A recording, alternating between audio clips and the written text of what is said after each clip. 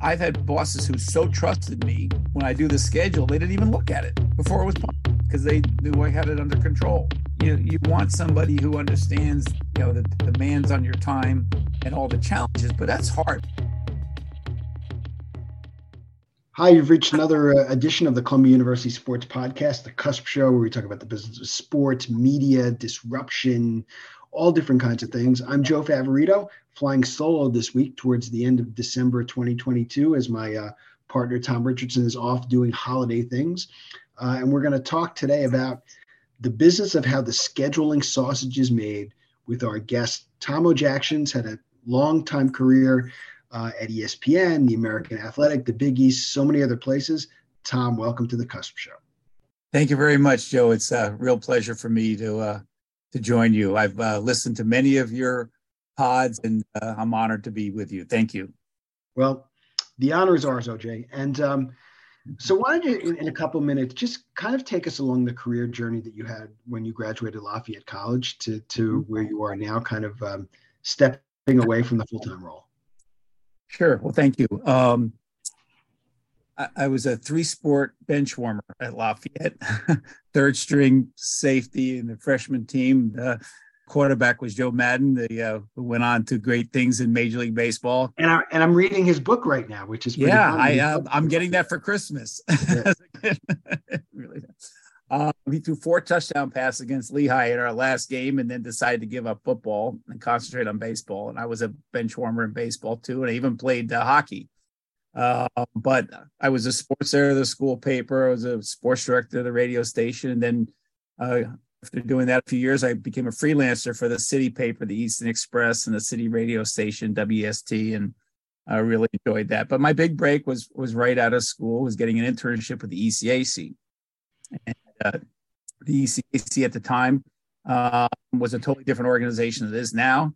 It ran the NIT, it ran the Ivy League office, including with Army and Navy, what they call the Eastern League.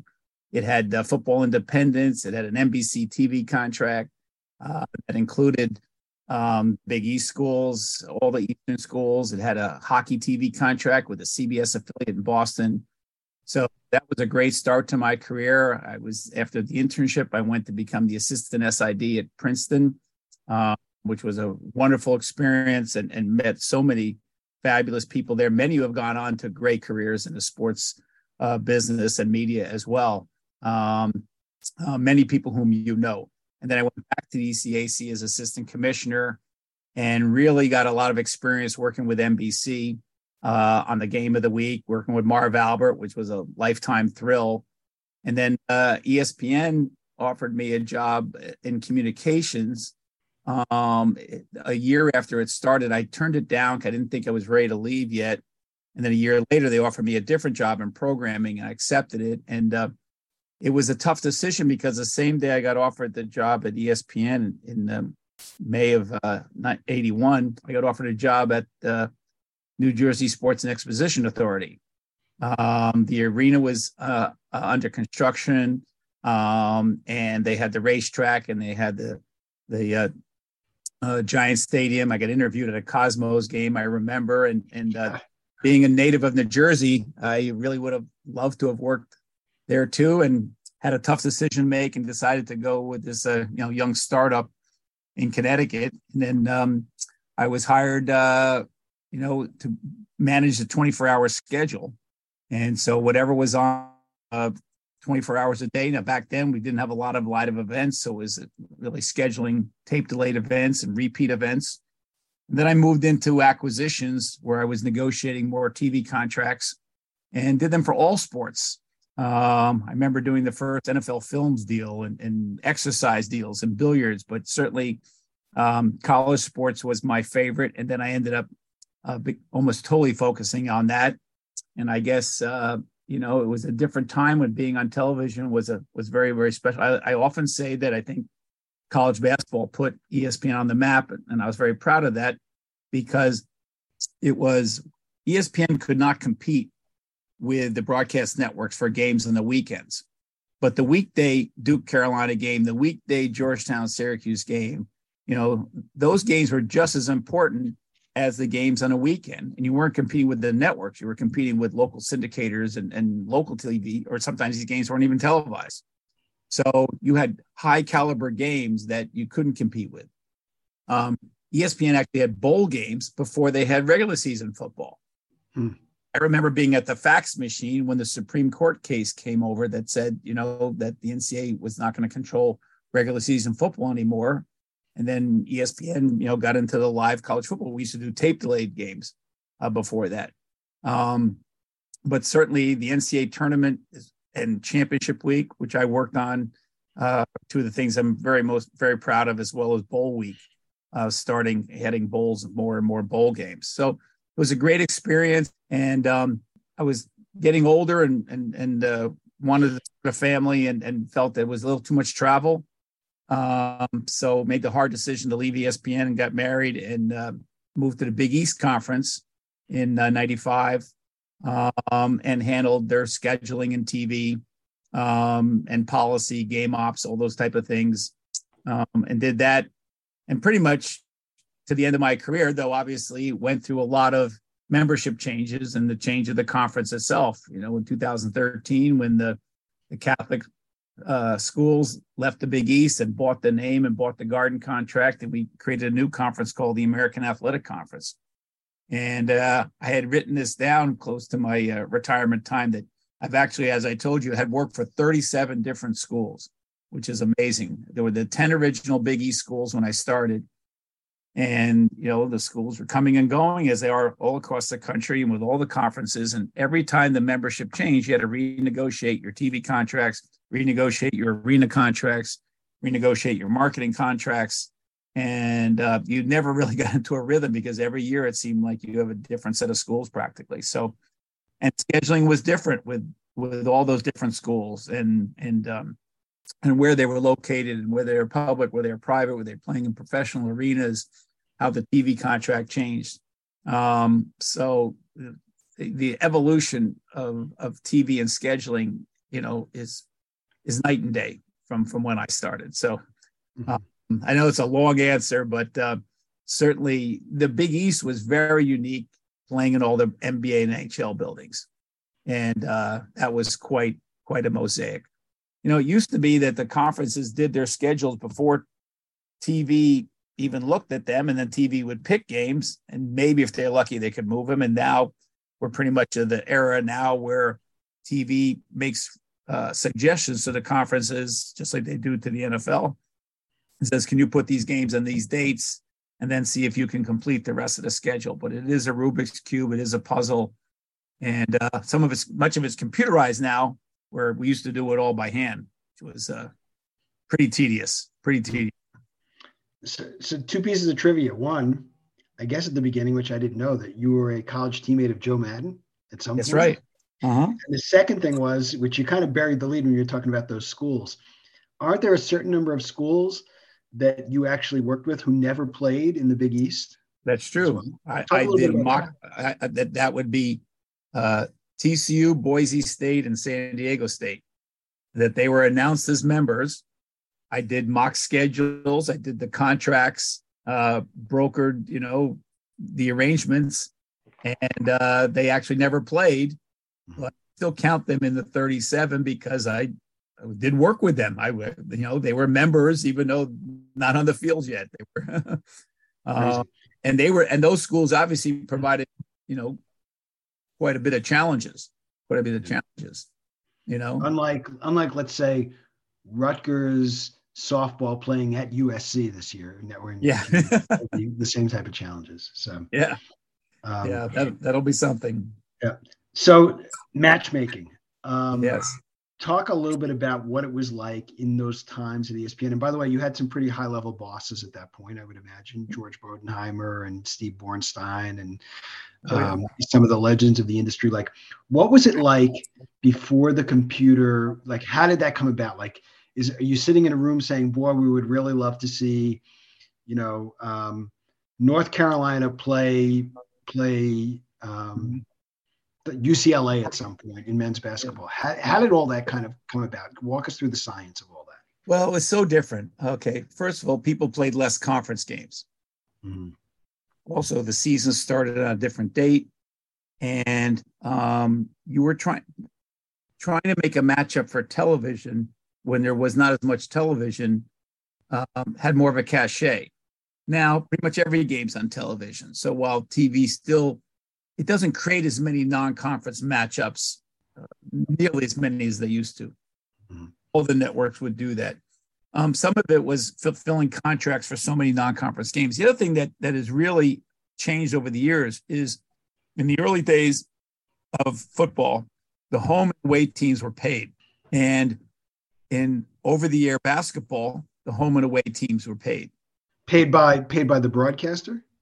Paid by the broadcaster, okay? But it then evolved to where only the home team or the home conference got paid.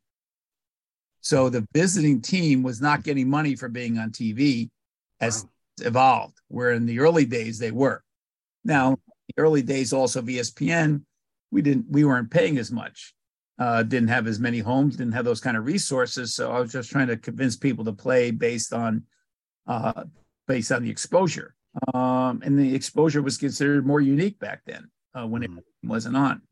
One of the games that got a lot of attention, and you may remember this, was George Washington versus James Madison on President's Day. Yep, I remember that. We had a lot of fun with that. Now, we had thought about that for a number of years, but we felt like both teams had to at least have been an NIT team the year before we could actually do it.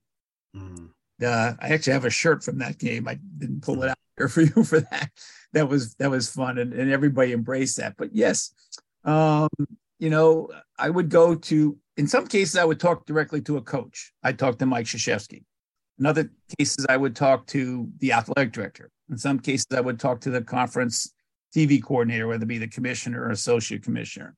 The cases you talk to a middleman like Raycom, which was a big power broker back in those days. So games came together all different ways. And you'd say, sometimes the schools would call me. I mean, here's one from Dale Brown. Dale Brown was the LSU coach when he had Shaquille O'Neal.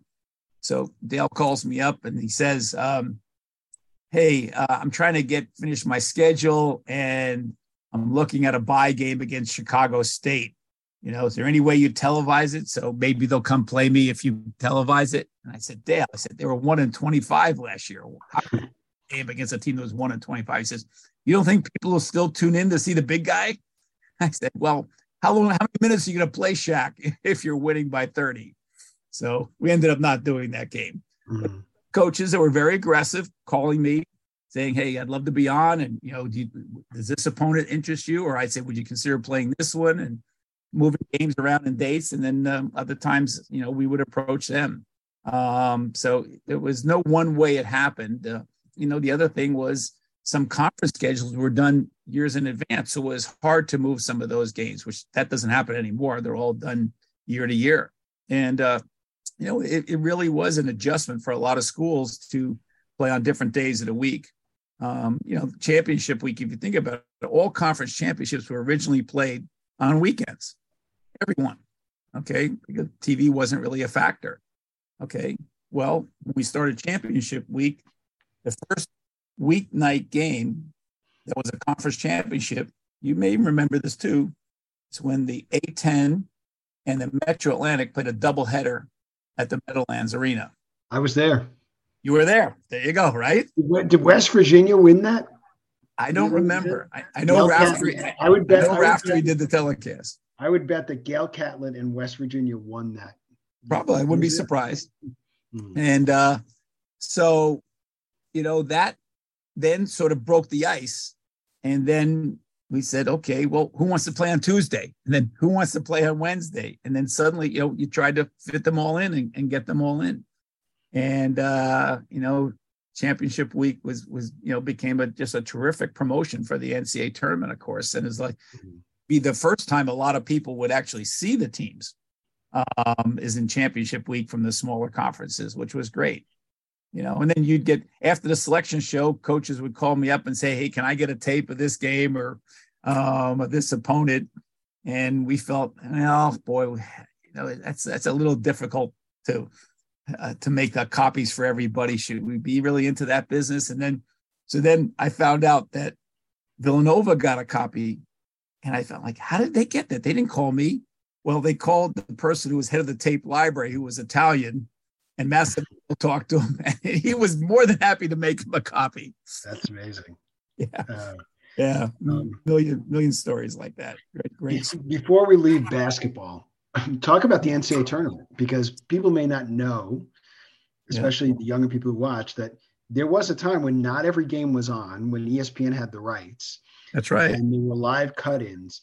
How did that scheduling work? Like, when you looked at it, that's another big, and that was you're not kidding. Well, in the early years, the broadcast network did the Final Four and maybe a regional final and maybe a couple of the games. So I remember my first year there, when there wasn't 64 until 85. Okay. But, did prelims, but basically ESPN almost did every game, for the first 3 rounds. Now they were all produced by NCAA Productions, our friend Jim Marchioni and others did that. So ESPN didn't have much control over the start times or anything else. But we think about the 64 team bracket, which people are most familiar with. So there would be 16 games played on Thursday and Friday of the first round. CBS did one game at 11:30 at night. They weren't going to preempt prime time. They tried to get a game from the West Coast. Sometimes it wasn't even live. You remember when they were tape delaying NBA games. Yep. Back then too. So ESPN had 15 games of which they could choose. And we recorded them all, but which ones were we going to show live?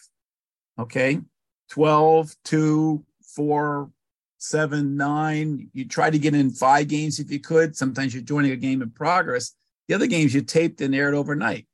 But because there were all these games being seen in local markets, ESPN had no control over the tip times or the formats or anything. We said, that's where the live cut-ins came in. And because we did not have the limitations of the local breaks, we had a little bit more freedom in that the local markets were always seeing the games. So you weren't taking people away. And we really, really embraced it, and I think that set the standard for the live cut-ins. But the real decision was, okay, of these 15 games, which ones are you going to do live? And ESPN also did 3 of the 4 regional finals in the early years. And I guess the most important decision I ever made was putting the Princeton-Georgetown game on live in prime time. Wow. Because that was an argument with my boss, who thought I was being biased towards Princeton, because Georgetown was an overwhelming favorite with Alonzo Mourning, dominant number 1 seed. Princeton's a 16 seed. And I'm convinced that, and I convinced them finally that, listen, I don't expect Princeton necessarily to keep this close, but maybe they can, but it's the David and Goliath story. And if they do, we'll get a great rating. Whereas some other game, maybe between an 8-9, maybe it's a closer game, but, I'm not sure you have a chance for as good a rating. And so we made that decision. I'm convinced that game, which is known as the $1 billion game, because that's the one that convinced CBS to buy the whole tournament, including the first round, if there can be first round games that were that entertaining. But if that game had not been live and was aired on tape delay at 3:00 in the morning, I don't think it has the same impact, because what a lot of people forget is that East Tennessee State, I believe, had a 1-point loss to Oklahoma when they were a 1-16 that same year. Nobody remembers it. Mm-hmm.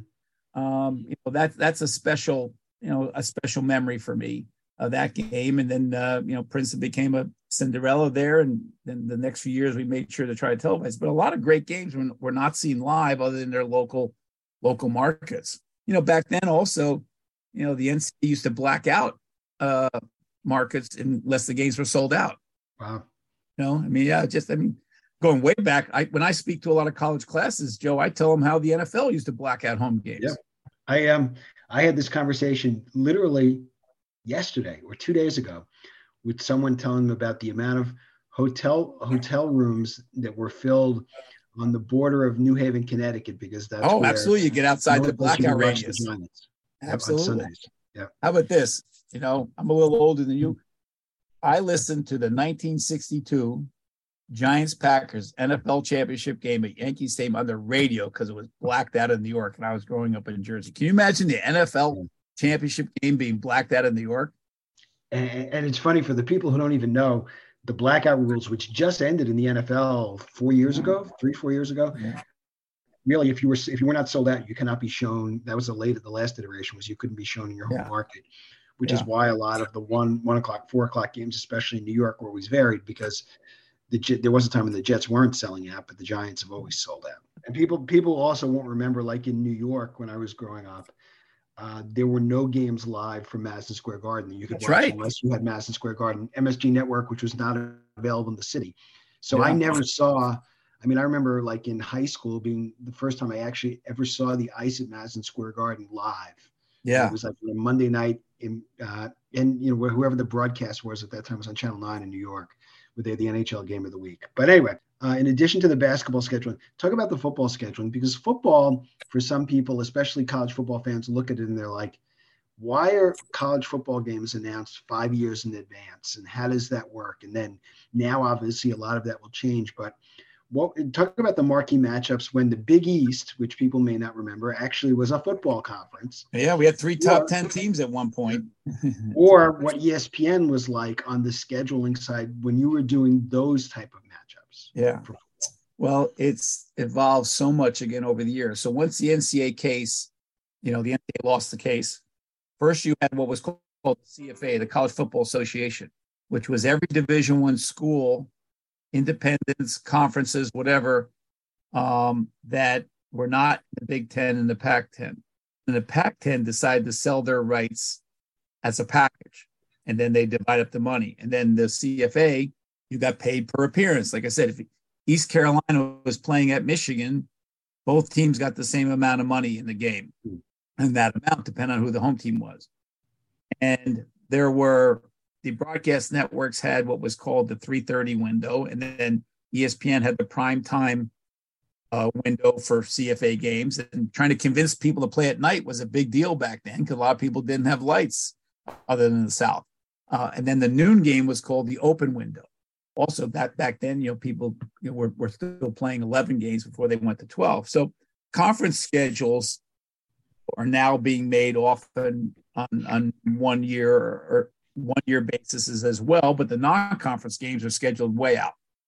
What makes college football unique really in scheduling is the selection of the network and the start time on a 12-day or 6-day basis. Everybody talks about NFL flex scheduling. I mean, college football has been flex scheduling for decades, which can be inconvenient for fans, certainly, but at least in college, and they've done both, obviously, the time flex and some date flexes. The NFL is going to, next year, I guess, is going to maybe move possibly a Sunday game to Monday, as I understand it, right? Mm-hmm. Where right now they've been doing Sunday afternoon, maybe to Sunday night, and there's all kinds of guidelines on that. I know it frustrates a lot of people that the non-conference scheduled are scheduled so far in advance. And I think it's more of a matter of people being afraid that there won't be anybody to play. So they just want to lock in somebody and lock in a dollar value, and it just self-perpetuates itself. Basketball, you just don't see that. Maybe you do a 2-year deal with somebody and that's about it. But football, yes, the non-conference schedule done way in advance. And you don't even know who your conference games are going to be that far in advance. Again, that's all changed. I mean, conferences like the Big Ten or the Pac-10 or Pac-12 used to do their league schedules way in advance too, but they just can't afford to do that anymore because TV wants more control over where the league games are. Don't forget, when my early days in TV, we didn't have conference championship games. Right. Why don't you talk about some of the matchups, the ones that, first of all, both football and basketball, we talked a little bit about the one basketball one, but dream matchups that you couldn't believe when they actually played, they actually happened. And even on the other side, what were some of the ones that you were never able to kind of put together in the day, basketball or football? Oh, basketball, the matchup that wanted to do for years and years and years was UConn versus Kentucky. And it wasn't that the two teams didn't want to play each other. We could never agree on who would be the home team the first year. That actually is the roadblock to a lot of games being made, and that the teams are willing to play, but they both want to play at home. Right. So I said, having tried a number of years to try to get those two to play, is all right. We keep running into the same roadblock every year. How about scheduling this 3 or 4 years out? So you have time to work the rest of your schedule around and adapt to whether you're home or away. And just never got it done. So they finally played at Madison Square Garden in the Big East SEC Challenge when John Wall was on the UConn team. I mean, on the Kentucky team, and that was great, but it wasn't a home and home. You know, in basketball, I mean, obviously going way back, you know, Louisville and Kentucky didn't play each other until the NCAA tournament in a game that was on ESPN. Incredible rating, and then of course I think the state legislature said that they had to play. You know, in some cases, like with Louisville, Kentucky, is every year it was a different date based on what TV and what the schools wanted. So even though you knew they were going to play, trying to find a date was very, very difficult. I don't know if you remember this one a number of years ago when John Chaney was at Temple and Villanova played a midnight game. No, really. Not because of TV, but because what the contract said in terms about what the date was, and that was they could get it on that date. There's a million crazy scheduling stories. I think, you know, and often what you would do is you would offer a team, let's say Michigan was playing, you know, what a team on a certain date, but you wanted Michigan to play, you know, Kentucky that day. Okay. So you convince the team that's playing Michigan to move the game to another date, and maybe you televise it as well in order to get them to agree to move the date so you could get the Philly game you want on that date. So there's a lot of that. And that happens in football a lot. I don't know if you know Dave Brown from Gridiron. Dave was my assistant at ESPN, and he's developed this. He's a guru of football scheduling and mixing and matching, and has a software that everybody uses now because that's what he was doing when he worked at ESPN, and they do a lot of that. Mm-hmm. It's complicated, and you know, sometimes it's, you know, the two sports couldn't be any more different when it comes to scheduling. Mm-hmm. And then the other tricky thing about football scheduling is scheduling the weeknights, because trying to schedule a game on a weeknight is just a totally different factor in terms of how you go about putting the matrix together. So the NFL, I think, has played one game in their history on a Wednesday night, but yet you see college football now, especially playing on whatever nights there. You know, there are, you know, the Mid-American Conferences plays in the middle of the week. And when you were at the American, how was that? How was it hard to convince, especially football coaches, to disrupt themselves just for the sake of playing on television? Well, you know, it goes back to the Big East days. I mean, you know, people like Louisville and Virginia Tech, they weren't getting exposure on the weekends, and there were fewer games and fewer telecasts. So it was a chance for them to get on, and then, you know, ESPN made it financially worth their while. You tried to give teams a bye before. The short week is really the difference. And some fan bases really embrace it. Now, also remember, it wasn't that many years ago where you were not allowed to play on Friday. Mm-hmm. And because of the high schools. And then, you know, that rule got changed. So a lot of the fan bases actually like the Fridays better, because it's, you know, it's the start of the weekend, and you don't have to, it's one more day of practice for the coaches. Sometimes you do back-to-back Thursday games, so they would still have week off. When I was scheduling Miami games, they would want to play a Thursday game the week of the Jewish holiday sometime, because they couldn't play on Saturday. So that was the perfect date to do a Thursday. I mean, the weeknight games a lot of times are the first ones that you schedule.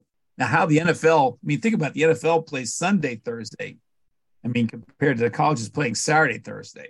That's really tough. And I know the schedulers at the NFL and the NBA and the NHL, and would trade stories with them about scheduling and work around their schedules. I mean, for example, when you have a college team that plays in an NFL stadium, but the college schedule comes out first, you have to have a contingency plan if the NFL ends up using that stadium that day, whether it be South Florida or Temple or Pitt. Right. Things, schools like that. Before we get to the technology side and how things have changed, talk a little bit about women's sports. You obviously at the Big East and the American, and even at ESPN, you were still on a bit of a pioneer with trying to make sure that women's games got attraction, whether it was, you know, sports outside of college basketball, but especially the growth of women in college basketball. How has that changed, and how did that affect kind of all your duties to figure out how to get those things to Well, I think it's changed dramatically. In the early days, some of it was, because of the NCAA contract. And then as more and more young women were participating in sports, they became viewers and mothers themselves, and the audience kept growing. And then you found some advertisers who really wanted to support it. That wasn't the case in the early days, particularly on ESPN, because the advertisers were looking for the young male demographic, because they said there's a lot of other places on television you can reach the female demographic. Well, that's changed. I mean, you've seen statistics about what percentage of NFL viewers are women. And, my wife is totally into her fantasy team. I don't even play fantasy football, but my wife is addicted to it. But that's different. That's women viewers versus women's sports. But, women's basketball has certainly, risen to absolute new heights, volleyball. But the sport that really has resonated, I think, in many ways is softball. Yeah. And I remember seeing that trend starting. And it's just incredible how solid the ratings are for softball. The speed of the game, it fits in a 2-hour window. It's action-packed. And, it's a lot faster paced than regular baseball. Another person I used to work with, Carol Stiff, has been a tremendous advocate for women's sports on TV. But and she's also been advocating that, trying to get the corporations to invest in it. And that really, I think, is the key. And I see that this growing tremendously in the future. And, Women's Sports Network and things like that. And it's only going to grow some more. It's got a huge upside. And, sometimes it's a catch-22 or a chicken and the egg. The sponsorships are going to lead to more telecasts, or more telecasts going to lead to more sponsorships. Mm-hmm. Yep. Looking, I would imagine, from the data analytics and the scheduling standpoint, from a technology standpoint, at some point, I would imagine, probably even at the Big East, but definitely at ESPN, I'm sure there were these giant whiteboards with teams that you'd move around, or, sure, scheduling grids. How did that change over time, and how do analytics and the programs that are available now make it easier, more difficult, or a little bit of both for schedulers who actually have to put all these pieces together? Yeah. Well, it's a good question. In the early days of ESPN, they didn't even have ratings. Wow. Okay. We didn't get ratings till November of '82, and the network was 3 years old. And the initial ratings were based just on the people that subscribed to cable.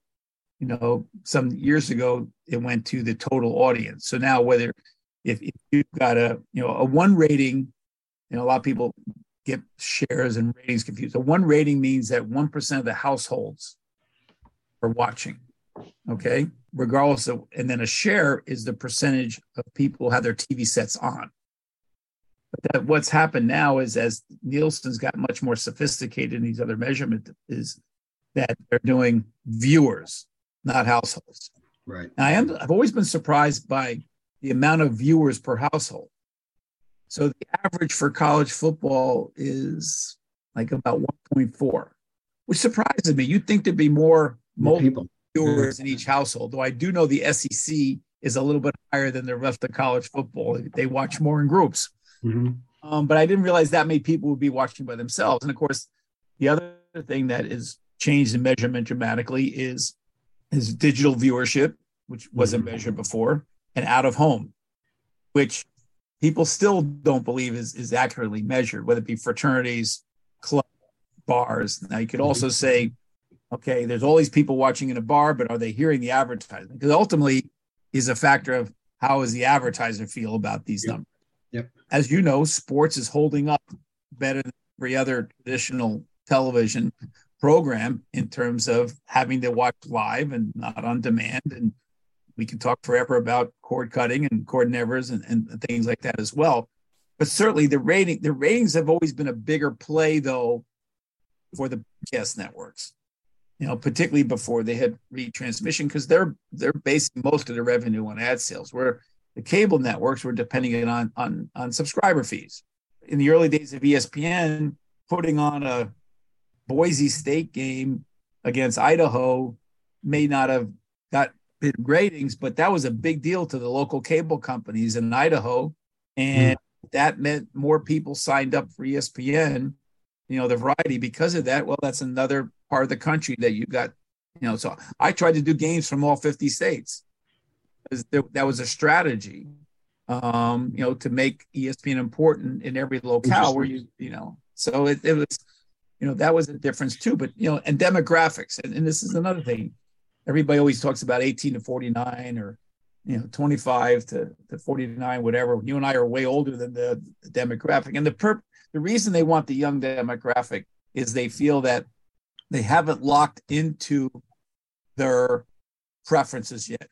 At our age, you and I aren't changing our shaving cream, right? Whatever we buy, right? But if you're 23, like my son, maybe you're sampling or you're beer sampling and you're saying this one, hey, maybe I'll try this one. They feel they're not locked into their preferences. On the other hand, people our age, we have more disposable income. Yep. So you'd think, why aren't they appealing to us? Because we have more money to spend than our kids. But so much of this is demographic, and it really is. The audience overall rating is important, but it's the demographic rating to the advertiser, which is really important. And certainly affecting, but there's also contractual restrictions and things like, well, why was this game on and not this game? Well, sometimes it's because the contract limited how many times this team could be on because they're protecting a secondary contract, or the net, you have to promise to get every team on. I mean, there's all these other clauses in these contracts that affect scheduling, or you can only play this team in the afternoon so many times, or this team at night so many times. And some of this is very specific in the contracts. Others is constant dialogue with the partners. Speaking of the constant dialogue, when you were at the American, streaming has now become uber important, especially with the growth of ESPN Plus, right? Or some of the other streaming platforms.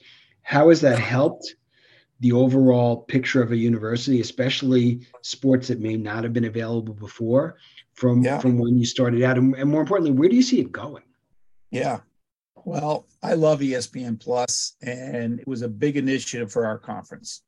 And interestingly enough, I mean, when we did this last major contract with ESPN Plus was as important as any part of it. In fact, Burke Magnus, who signed the contract, who's the president of programming, he signed it twice, once on behalf of the Disney streaming and once on behalf of ESPN. It is critical because you have 1,000 events that are on, over 1,000 events are on. You know where to find them. You can get them on your mobile app. The production quality is getting better and better, whether it be the schools producing it or a production company or the conference producing it. And some of these were one camera streams before, maybe on a website. And if you were the visiting team, you'd have to pay for that one broadcast, with the home team's web provider or something like this. It's incredible the volume that they do. It's a real great chance for not only these other sports to get exposure, but to brand the universities.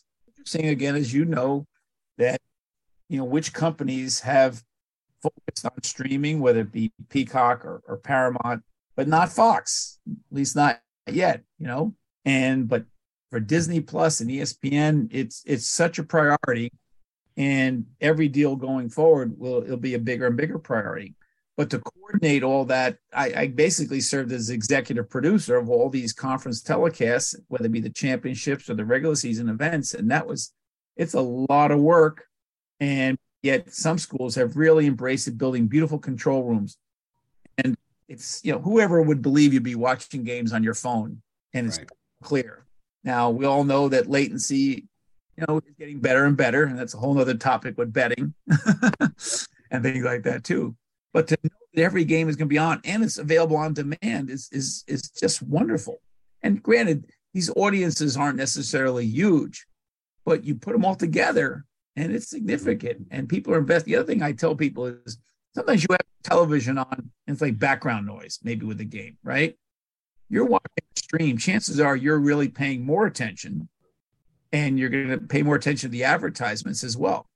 And you also don't have to worry about what time the game starts or ends, because there's not, it's got its own timeline. So, and you've actually got games, not conflicting games, but you can play games at reasonable times when people can go and find them. That's right. You can play whenever you want. Absolutely. Right. That's a huge I've had schools tell me sometimes I'd rather be on ESPN Plus than ESPN2 because I want to play at this time.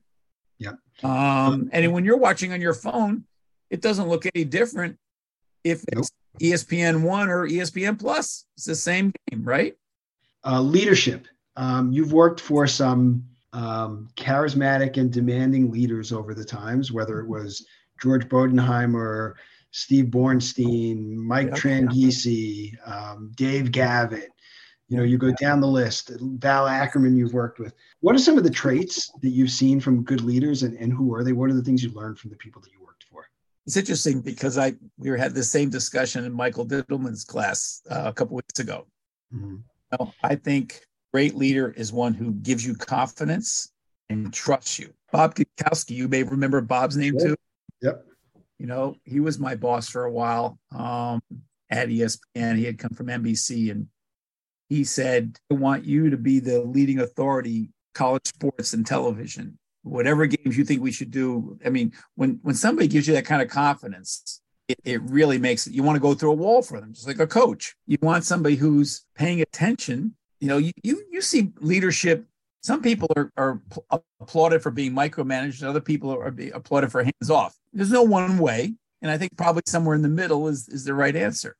In that I've had bosses who so trusted me when I do the schedule, they didn't even look at it before it was published because they knew I had it under control. You want somebody who understands, the demands on your time and all the challenges, but that's hard because unless your boss has done the actual work you've done, sometimes it's very difficult because it's so complex to understand that all that goes into it. Mm-hmm. I'd say that, somebody who gives you, like Steve Bornstein, he was a tough guy to work for. He was very demanding, but he was very smart. But he also, frankly, said, hey, go run with this. Same with George, was like that too. And, that was really inspiring when somebody would say, I trust you, make your own decision on this. So I've always thought that is, and somebody who, also knows the younger people in an office. A lot of times, it's hard when you're the head of a big organization to have a relationship with some of the younger people, whether it be interns, but at least make some effort to, get to know them a little bit. But I would say, inspiring your staff and appreciating them is what always that I've tried to do when I've been a boss and when people have been my supervisor. Cool. What do you think? What's your opinion? I think building consensus is really important. The people who can build consensus, really good listeners are really important. I should have said that. And curiosity too. I think curiosity is an important thing where people come in and say, what are you reading? Or what are you watching? Why are you doing that? I think that's really important too. One thing, I've always been big on staff meetings, actually. Mm-hmm. A lot of people don't like them. They're bored. They got other things they're working on. I think they're important. So everybody feels invested. One thing that bothers me sometimes is that people are getting so specialized. They're in their own silos. And I don't think they realize how hard somebody else is working in their department or their company, and how maybe you should be able to share ideas and things like that too. So I know everybody's all meetinged out, whether in person or in Zoom, but I still think there's a certain value into people interacting with each other. So I think that's really important. Especially in sports, which is team-based for the most part too, having a team. That's right. So the last two questions we ask everybody are, and you kind of touched on this when we were actually on the field at Army Navy, about not being able to read enough, but how do you stay up to date, whether it's college, broadcast, consulting, with everything? Where do you go for your information? And then the second thing you've touched on a little bit, but there are so many people out there now transitioning, looking for their second act or just starting out. What's the advice you give people for those questions? In terms of staying up to speed and everything, it's overwhelming. But I, as I may have said it, I feel guilty if I don't read it all. And I feel guilty if I do read it all because I don't have the time. But certainly I tried to stay up on everything in college sports. D1 ticker obviously is mandatory. The industry, Sports Business Journal, Sports Video Group, Front Office Sports, Media Post, Night Commission, all those type of things. Obviously, Light Shed, and there's so many streaming sources. And some of these are just like your own weekly newsletter. They're daily newsletters with all these stories. And then I try to follow these people on Twitter too, and then find out where they've linked to stories that are interesting, because the industry is changing so dramatically. I probably subscribe to, gosh, it's got to be maybe 40 of these things. And I can't read them all, but right. I try to pick and choose. Same with podcasts. I love listening to podcasts. Yeah, there's so many great ones out there where you can learn things too. And it's a real challenge. I wish I could do a better job of it. And that if I didn't read or listen, I figure, well, if other people are reading this, I better read this. Certainly, I guess sports business journals is the gold standard. Even though I work in college sports, I got to know what's going on in pro sports, because there is a relationship there. So you're reading that and other things like that, and just staying in touch with colleagues. I mean, you just internal emails. It's a lot to read, NCAA issues and stuff like that too. So keeping track of everybody else's deals.